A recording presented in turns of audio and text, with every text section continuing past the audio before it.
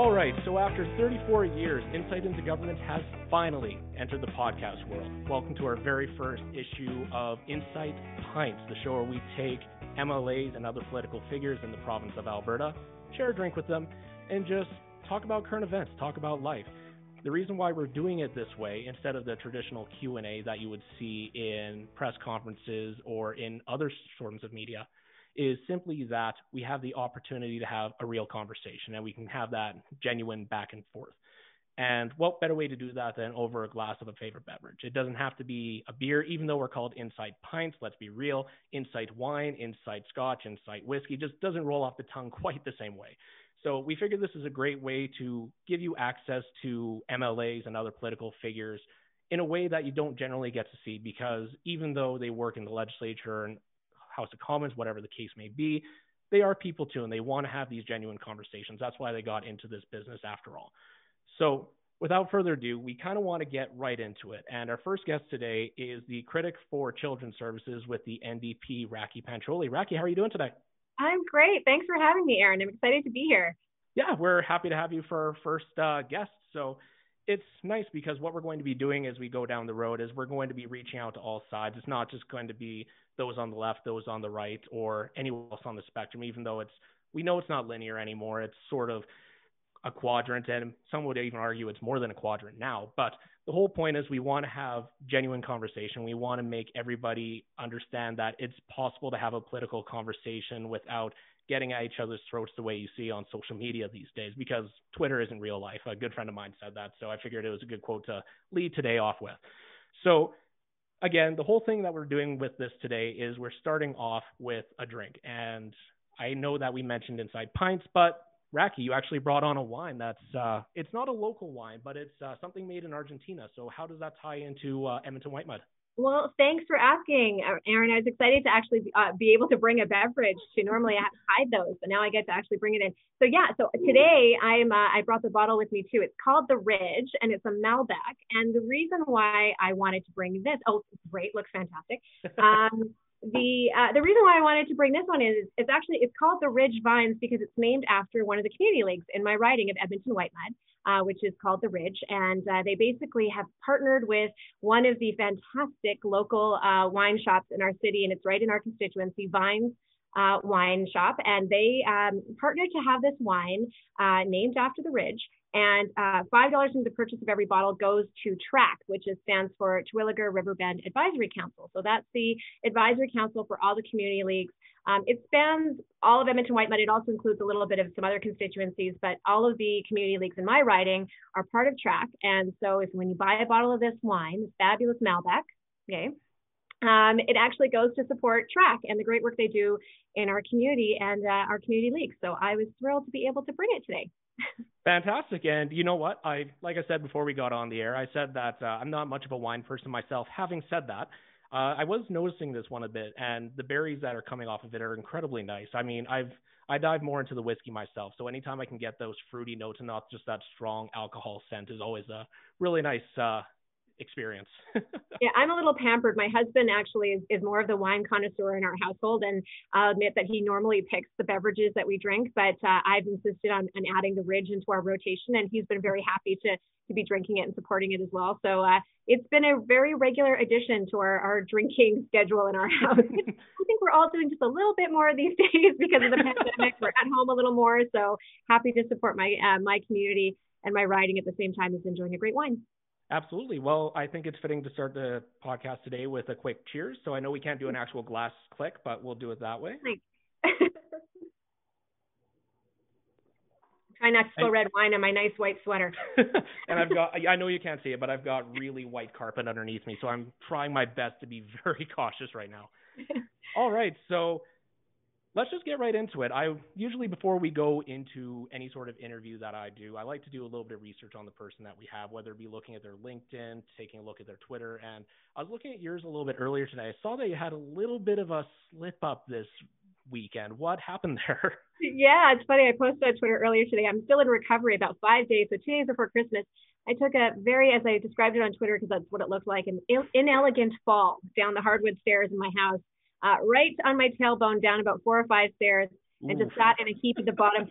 my husband came over when he heard the thump, and what he said was, he looked at me and went, "Ooh," he's like, the tough part is knowing your age. This is going to hurt more in a couple days. And it was like, he says that, Aaron, because he's actually about 3 years younger than I am. So he's allowed to make fun of me for my age. And it's true. So I have been kind of waylaid over the last few days over Christmas because I just couldn't move much. And today is actually the first day of feeling kind of up and at it again. But you know what? It was actually one of those things. I'm not a person who, I guess, chills out very well. I'm somebody who's kind of overly productive and very busy and always has a to-do list.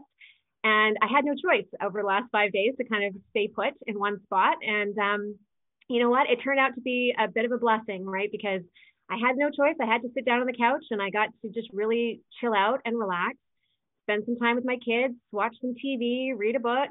And it kind of forced me to take that step back that I was supposed to be doing anyways over the Christmas holidays, but usually I'm not very good at it. I've got 2 young kids, they're 5 and 7, so it's usually a busy time. But because of the pandemic, everything's a little bit quieter. And so while I was not thrilled with the pain of falling downstairs, it was good. It was a time to kind of sit back and actually chill out and not rush around as I usually do. So I'm finding the silver linings in it for sure. Totally. And we know that MLAs aren't sitting every day in the legislature, but at the same time, even when you're not sitting, there's still lots of work behind the scenes. So it obviously is good to get a little bit of that downtime once in a while. Yeah, 100%.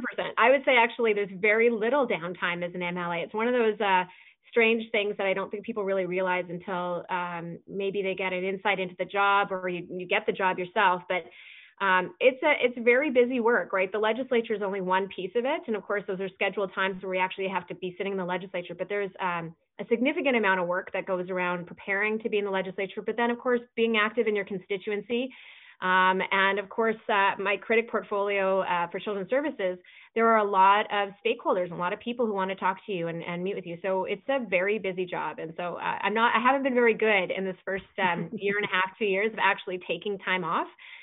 So this has kind of forced me to do it. So. For sure. And speaking of busy jobs, before you entered the legislature, you were working as a lawyer with McLennan Ross, I believe it was. That's right. So, and before that, you were working in other areas. But what was it about entering the legislature this time? Because you were on another podcast with Ryan Jesperson earlier saying that you hadn't been politically active prior to the 2019 election. So what was it about that timing that seemed right for you to jump into politics? Yeah, so that's true. Like, so the 4 years, I am an NDP MLA, obviously, but I was not overly politically active in those 4 years that the NDP were in government. As I mentioned on Ryan's podcast, you know, I was in the thick of having kids, and my daughter had just been born after the NDP were elected in 2015. I had a 2-year-old son as well. So I was just really busy working full time as a lawyer and having my kids and managing life. What triggered me to actually get involved and decide to throw my name in the ring to be an MLA was, I talk about this all the time when I'm trying to encourage more women to run for politics, is that I was asked to run. And I honestly can tell you, I don't think that was on my radar to run in 2019. I certainly had thought about the idea of politics at some point in my future. But the reason why I did it in 2019 is because, quite frankly, I was asked to. I was approached to run about 6 months before the election. And it was one of those moments where it just felt like everything came together exactly at the right time. I hadn't thought of it myself, but I suddenly sat back and I realized, you know what, I'm looking at my kids and I'm thinking this is a critical time for what's Alberta going to look like for them. And I had watched former Premier Notley as leader and watched the things that she had put forward, which I felt were part of a vision for a progressive Alberta that I believed in for my kids. I believed in as somebody who lived here. And all of a sudden I had this opportunity to be part of that. And it was a bit of a leap of faith, because I tell people all the time, you don't actually choose to be an MLA. You don't. You choose to run to be an MLA, right? Obviously, the voters have to be the ones to elect you. So I don't know if I honestly would have run had I not been asked to do it. And I had the conversation with my husband, and we talked about it for weeks, and I talked to friends and people who knew me professionally and socially and through my volunteer work. And I said, you know, this is what I've been asked to do. What do you think? And everybody was very supportive and positive. And the big question when you decide to run for office is, okay, people say that, yeah, you should do it, but I'm like, but will you help me? Because you can't do it alone, right? So I had a lot of people really saying, if you want to do this, I'm there for you. I'm going to help you in whatever way I can. And so yeah, it was a leap of faith, but I really believed that it was a turning point for Alberta, and I had something to say, and I had something I wanted to contribute to the conversation, and I wanted to be able to tell my kids that I had worked as hard as I could to try to shape the Alberta that they would grow up in a way that I believed it should look. So perfect storm, I talk about it. I just took the leap. Well, and that's just it. And perfect storm is actually a great way to describe politics, because it is anything but smooth sailing. You could have a majority mandate for many, many years, but as you go, there's going to be things you have to deal with. And I mean, as a first-time MLA, having to deal with the pandemic and COVID and all the other things that have come with it in your first term, no one signed up for that. You have to deal with it as it comes, but you don't sign up to deal with that. So I guess speaking of that, having come into an MLA role in your first time, actually jumping into a shadow cabinet role with Children's Services, you have to sort of watch it on both the federal and the municipal or provincial level, simply because there's a lot going on. The Trudeau government has mentioned that they're making childcare a priority for themselves, but their vision looks a little different from what the provincial NDPs does. So when the feds announced their fiscal update on November 30th, they did include quite a bit of new information that would be coming out for Children's Services. And part of that include a childcare plan. I know you don't really criticize the federal politics as well, not saying that it's a bad thing, just critic between provincial and ministerial. What do you think of the federal plan that just came out not long ago? Well, so thanks for that question, Aaron, because, obviously that's an incredibly important conversation that's been going on in this country for decades, right? The idea of a federal national childcare strategy. When I talk to so many advocates in the area, they've been like, yeah, we've heard this talk before, right? Like it's been around for a long time. So what I'd say is that I think it's encouraging to hear that there is a commitment right now from the current federal government to a national child care strategy. I think there's probably some recognition that we can't have a really strong early learning and childcare across this country unless there is a national strategy for that. There has to be some federal support, because honestly, to implement an adequate and appropriate childcare strategy for every province takes dollars, right? And it needs the federal government to put those dollars in. So, I'm not, I'm reasonably apprehensive, but also optimistic about the idea of a federal childcare strategy. My apprehension is only because we've heard this talk before, and I'd like to see what's really going to happen. But of course, we know that it's only going to be effective if the provinces, and I'm looking, of course, at Alberta, signs on and is fully participating in it. And I think what we've seen so far is a hesitation, right, from the current provincial government. And I actually don't necessarily think that what the federal government is talking about is inconsistent with what the NDP had in mind in terms of a childcare strategy. Certainly, the federal strategy isn't as specific as the $25 per day pilot project that we rolled out.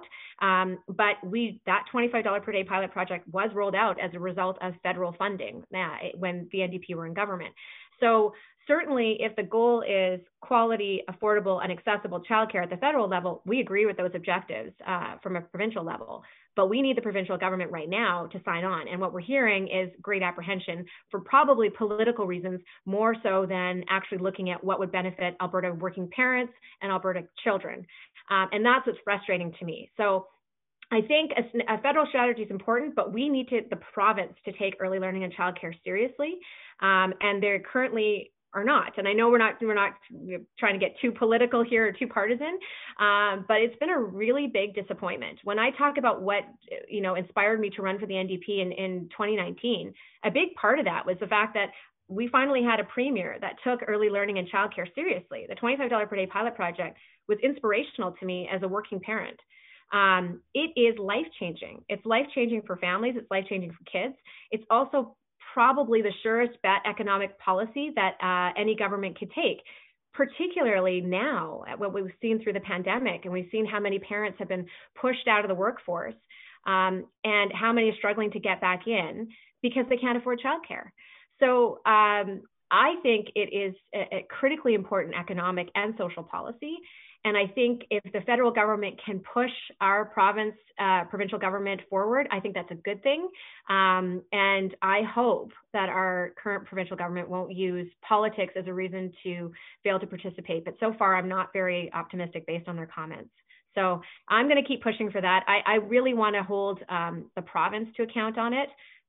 I maintain childcare is part of education, and this is not just me saying this. It's a provincial responsibility. So the federal government can provide the funds and provide a strategy, but ultimately the provinces are responsible for making sure that all children, from not just the day they walk through the doors of the school, but all children have access to early learning and quality childcare. That's the responsibility of the province. For sure. And we all know at this point that when it comes to economic recovery, that you need people in the workforce. And a part of the way to do that is to have people being able to go and have their children being taken care of while they're gone. So it's not so much a handout as it is an actual utility, for lack of a better word. But at the same time, you mentioned it very well when it comes to the federal politics side of things, that there is a dollar figure to be associated with this. And I don't have the number in front of me at this time because I've only got a small laptop in front of me and I can't have the 3 monitors that I usually do. But when it comes to the previous pilot project that the NDP had put in, it was tens of millions of dollars for limited spacing. So I know we can't peek into a crystal ball right now to see what Alberta's finances are going to look like in 2023. But hypothetically right now, what would we be able to do to be able to take the money that we need and put it into such a program if it were to exist today, as it were rolled out universally for $25 a day? Yeah. So actually, thanks for that, Aaron. So we've actually have kind of mapped out what that would look like. We put forward a proposal on affordable early learning and childcare that's part of our albertasfuture.ca economic policy strategy. So there's a fully fleshed out proposal there on that website that I encourage people to take a look at. And you're absolutely right. Like, we're not going to shy away from the fact that rolling out affordable universal childcare across the province costs money. It does. We've costed out about $900 million a year. That's sort of what we're looking at. Now, I know that number jumps out as a big dollar figure, right?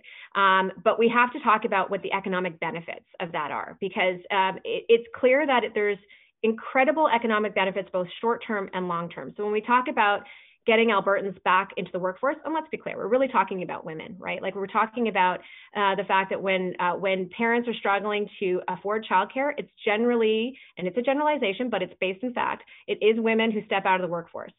So low-income families absolutely need support, financial support, and we have that through a subsidy program, which is still available even through the $25 per day program. But it's really important to capture how many middle-income and even high-income families, this is why we're talking about universal childcare, what the economic benefit of getting them back into the workforce is, right? Because I know in my circles, many professional women who've looked at it and said, you know what, like I look at childcare, it's going to cost about $1,200 to $1,300 per child per month. Maybe it's better for me to just step out of the workforce than to just work to pay for childcare, right? And that's middle-income families who wouldn't qualify for subsidies. So if those middle-income parents are stepping out, and high-income parents, I mean, if they can also, this is a cap on childcare. It's not free childcare, it's a cap on it, right? It's capping the fees at about $525 per month. All of those families then are able to go back to work. They're able to pay taxes. They're able to have more disposable income to spend in the economy, in the local economy. It employs more people, right? We're talking about early childhood educators, but also other women getting back in the workforce, whatever their work may be. And it's also the long-term economic benefit for kids, right? We know that you invest in those critical early years, fewer health, education, criminal interventions later on. It's absolutely, you know, the words that have been described is that it's the silver bullet of economic and social policy. It has the best guaranteed return on investment of anything we can do. We know governments make choices all the time about huge amounts of dollars. We saw the current government invest $1.5 billion off the top, another $6 billion down the road into a pipeline that might not happen. This is about $900 million a year fully implemented across the province in all licensed childcare spaces, and it is a guaranteed return on investment.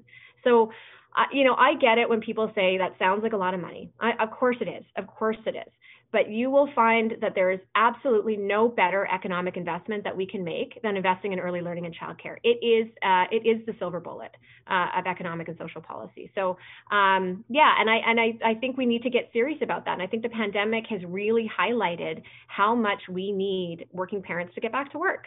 and how much those cracks have formed. So, when we talk about an economic recovery plan, we talk about all these pieces.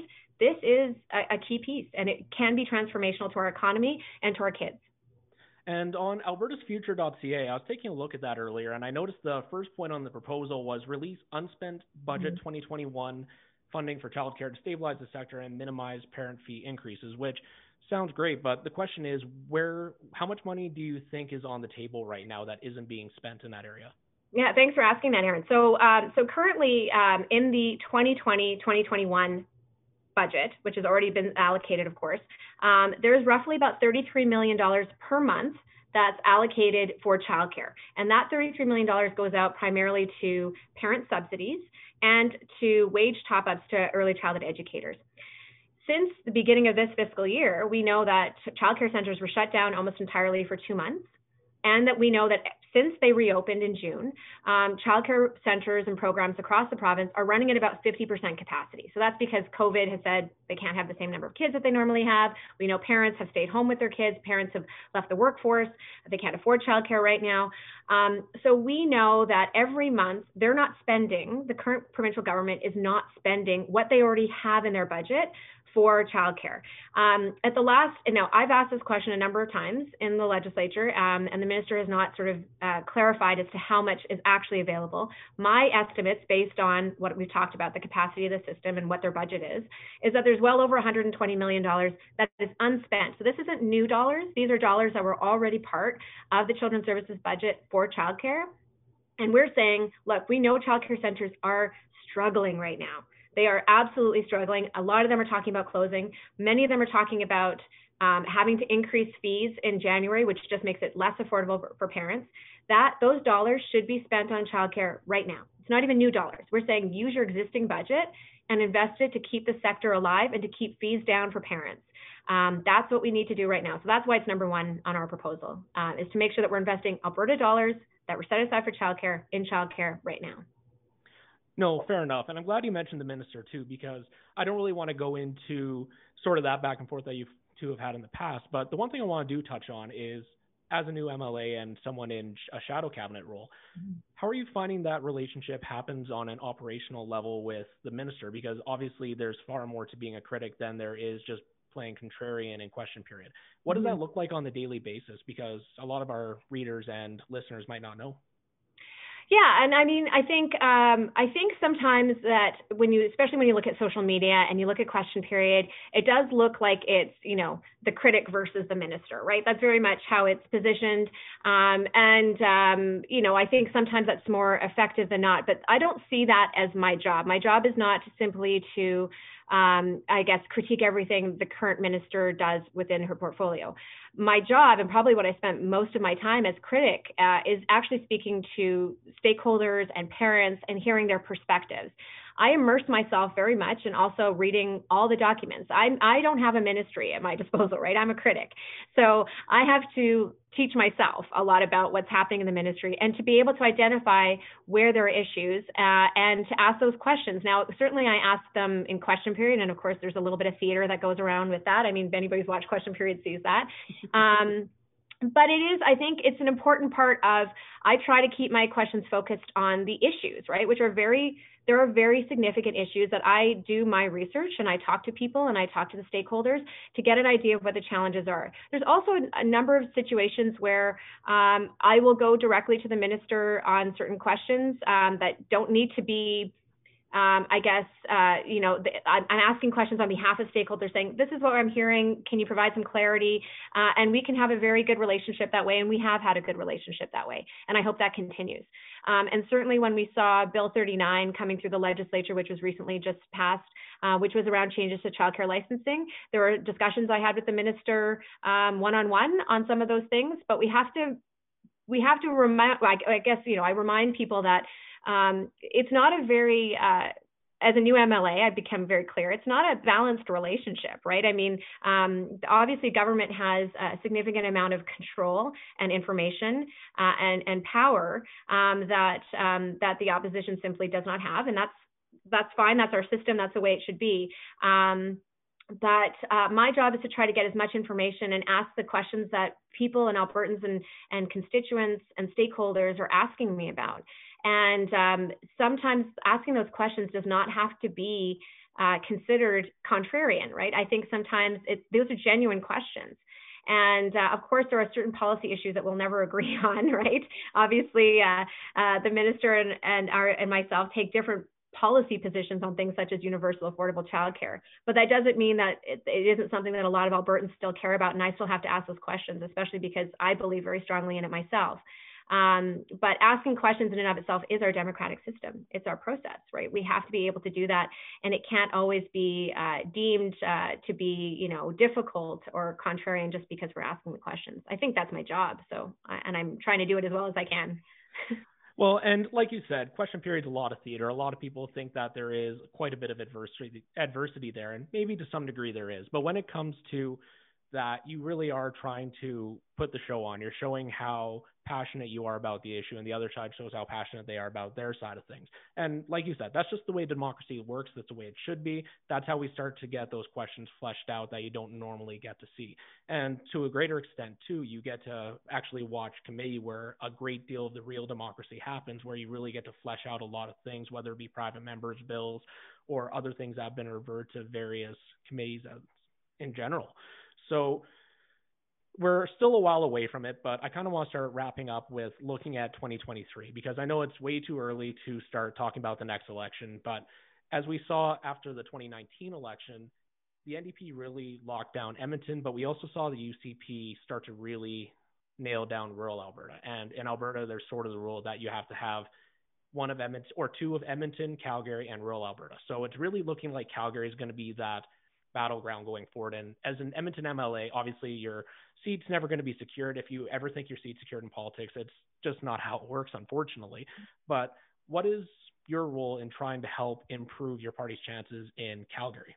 Yeah, that's a great question too. And I begin by saying I absolutely agree with you. I do not take my seat for granted, and I certainly never would.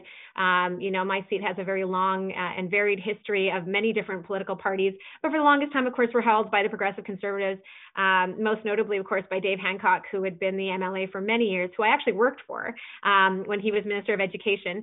I worked in Alberta Education during that time. We worked together quite closely, and I have a very good working relationship with him right now as well. I have a lot of respect for him. But I have a lot of respect for the voters of Edmonton Whitemud in particular, which I have to earn their vote every single day. And I don't take that for granted. And so I do think it's very important that I work hard to connect with my constituents and make sure that I'm hearing what they have to say and reflecting their views in the legislature. But yes, you're right. I think we also have to think about what does 2023 look like, and how does it look like for Calgary?